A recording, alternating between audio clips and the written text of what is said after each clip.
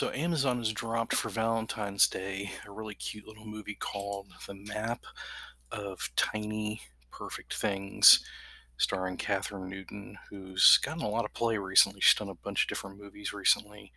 Um, I really want to recommend this one. It's a cute little movie, very reminiscent, and it actually makes reference to a lot of the time loop movies that have been out recently, like Edge of Tomorrow, and of course Groundhog's Day being kind of like the granddaddy of all of them.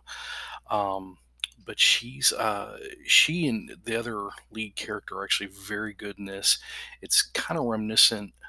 Because it's played more for the romantic side, like Groundhog's Day or something else that dropped earlier this year, Palm Springs with uh, Andy Samberg.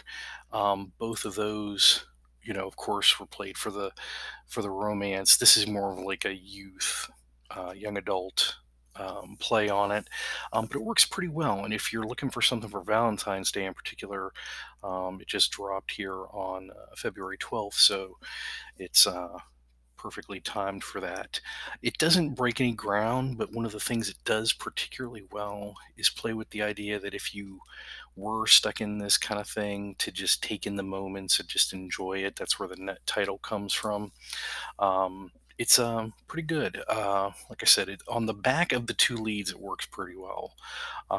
Otherwise, it doesn't do anything crazy new, doesn't do anything too groundbreaking, but it's cute, it's fun, it and it gets the kind of job done if you're looking for something like it's a little bit of a romantic comedy.